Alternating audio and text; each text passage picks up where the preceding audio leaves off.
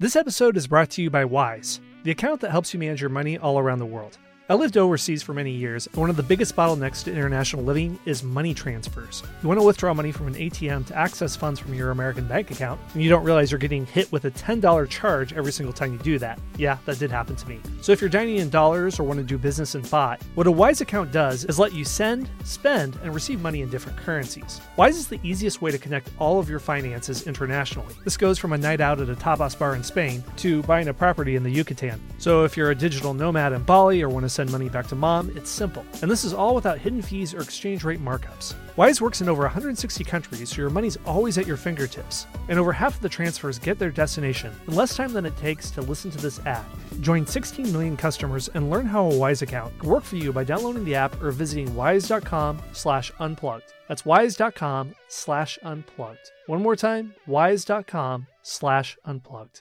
Hey guys, it is Ryan. I'm not sure if you know this about me, but I'm a bit of a fun fanatic when I can. I like to work, but I like fun too. It's a thing. And now the truth is out there. I can tell you about my favorite place to have fun. Chumba Casino. They have hundreds of social casino style games to choose from with new games released each week. You can play for free anytime, anywhere. And each day brings a new chance to collect daily bonuses. So join me in the fun. Sign up now at ChumbaCasino.com. No purchase necessary. VGW Group. Void where prohibited by law. See terms and conditions. 18+. Welcome to the History Unplugged podcast, the unscripted show that celebrates unsung heroes, myth-busts historical lies, and rediscovers the forgotten stories that changed our world. I'm your host, Scott Rank.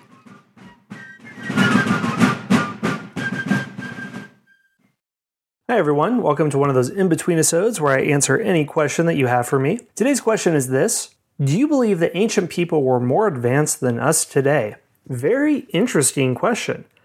I'm going to say yes and no. Let's consider knowledge on the personal level and on the social level. Now, of course, on the social level, ancient people couldn't help but be less advanced than us. An individual born in the modern world has the benefit of millennia of accumulated knowledge. For example, do you know that if you boil water, it'll kill any nasty bugs in it? That's pretty common sense to most people, but that little scrap of information that informs how everyone drinks their water is the accumulation of centuries worth of research in the fields of biology, microbiology, anatomy, and environmental studies. Before we could create microscopes, which were a marvel in themselves, and determine the microbiological foundations of waterborne pathogens in the late 1800s, people would know experimentally and anecdotally about where to go for fresh water sources, but they didn't know the science behind it. Or consider your smartphone. That's a result of trillions of dollars of research and development in computer science, information technology, computer engineering, material science, advanced microprocessor manufacturing, and other fields. Because you have internet connectivity, you have more knowledge at your disposal as even a high school dropout than the President of the United States did in the year 2000. So on the social level, of course, it's like that. But let's get into something more challenging and ask if people in the ancient world were more advanced than us on the personal level. Now that's trickier. There's a bias thinking that people were simply ignorant in the past. Well, they believed that the earth was flat, they were toothless, they couldn't read, they were uneducated. Well, nobody in the ancient world, almost nobody, believed that the earth was flat. Astronomy simply doesn't make any sense whatsoever if there's a flat earth, so no educated person would have believed that. But I think there's a good argument to be made that people in the past could do things that you and I probably can't do. You know how to garden? Okay, that's pretty easy. I think some of us could say yes to that. Or can you build a table out of wood? Yeah, I think some of us know some basic carpentry. But what about making your own shoes or butchering an animal and then removing its skin, tanning the leather, then rending the fat to make candles? If you can answer yes to all of those things, then you would only be average for a medieval peasant. You would have to be able to identify plants, knowing which ones are edible, which ones have medicinal properties, which ones might poison you.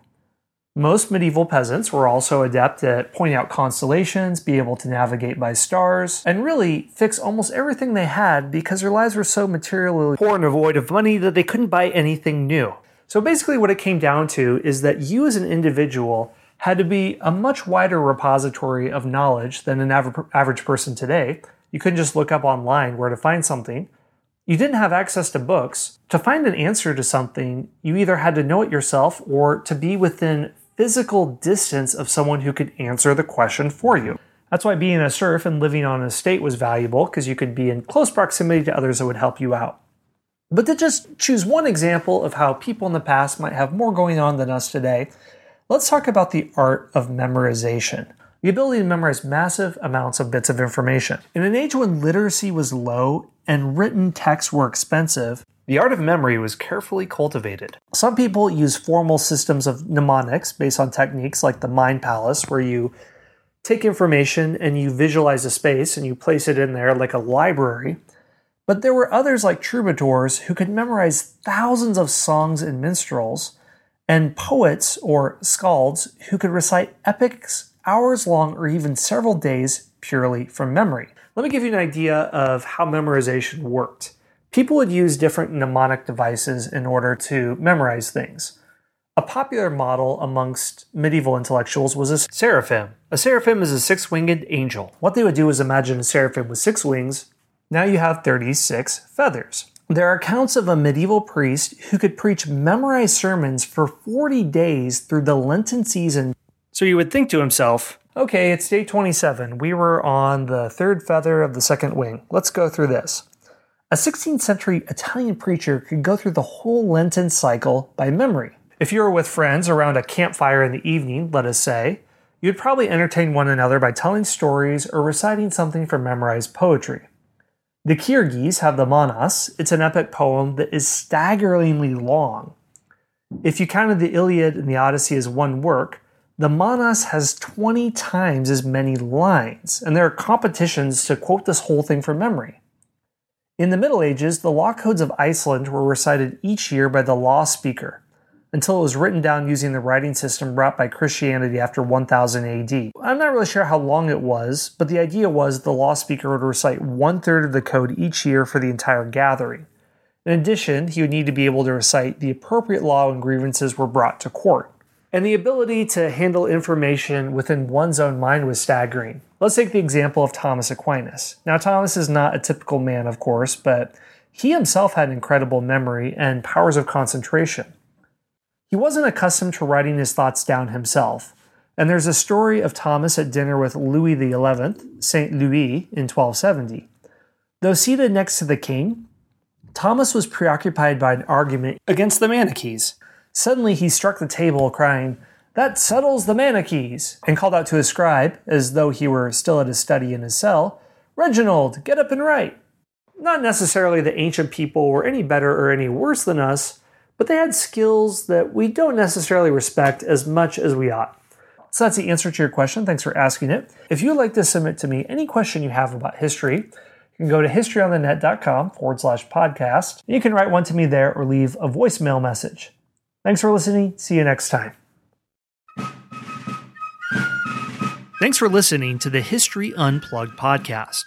Be sure to subscribe to the show to get your daily dose of all things history related, from ancient Greece to the Cold War. You can do that by going to historyonthenet.com/subscribe.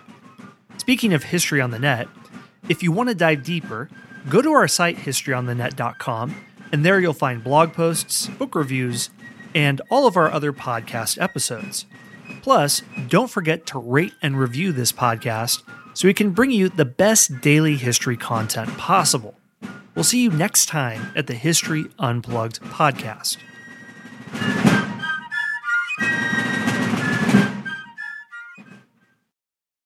With the Lucky Land Slots, you can get lucky just about anywhere. This is your captain speaking. We've got clear runway and the weather's fine, but we're just going to circle up here a while and get lucky. No, nothing like that. It's just these cash prizes add up quick. So I suggest you sit back, keep your tray table upright, and start getting lucky. Play for free at LuckyLandSlots.com. Are you feeling lucky? No purchase necessary. Void where prohibited by law. 18 plus terms and conditions apply. See website for details. This episode is brought to you by Calitrin. Text the word UNPLUG to 30605 and I'll send you a link to a wonderful product that can help you finally succeed in shedding that extra weight. I took Calitrin for several weeks last year, and I felt great in several ways. I felt stronger, my workouts felt easier, I slept better, I was noticeably trimmer, there was no downside. Text the word UNPLUG to 30605 right now to see this week's special offer on Calitrin. Calitrin contains collagen, the most abundant protein naturally occurring in the human body, which decreases as we age. Taking Calitrin promotes better sleep, more energy, less joint pain, and best of all, weight loss. Calitrin has an 86% success rate with their 90-day supply, and this week, take advantage of my special offer. Buy the 90-day supply and get an extra month free plus free shipping. Ordering is easy. Just text the word UNPLUG to 30605 and I'll send you a link to the special offer. Again, text UNPLUGGED to 30605.